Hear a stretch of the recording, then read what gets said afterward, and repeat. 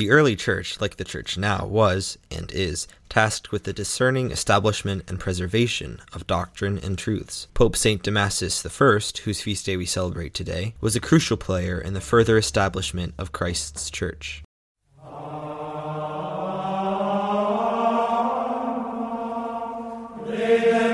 Hello, I'm Thomas M. Cabine, Editor-in-Chief of the Good News Magazine, and welcome to the Saints Saturday for December 9th, 2023.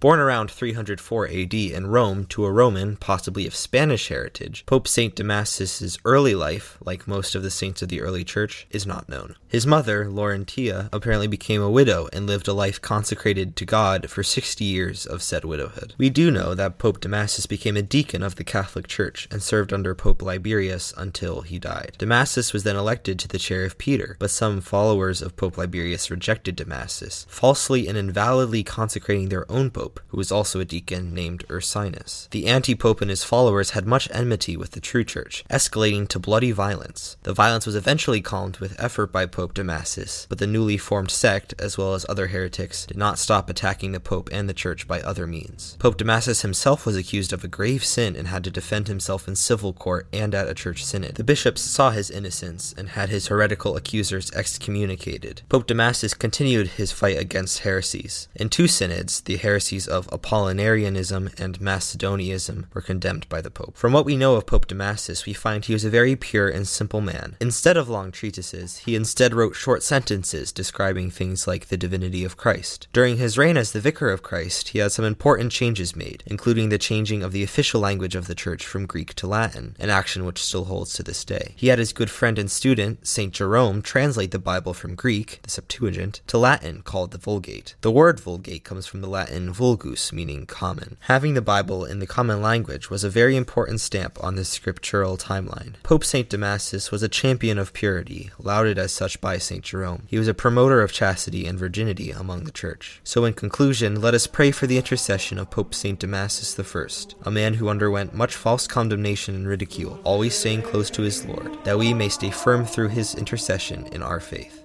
Pope St. Damasus, pray for us. That's all we have for you in this episode. This episode was presented by Thomas Cabine and produced and edited by Ben Wells. Subscribe on whatever platform you listen from to never miss audio content from the Good News Magazine. Check out our other content on our website, goodnewsmagazine.xyz, linked in the show notes.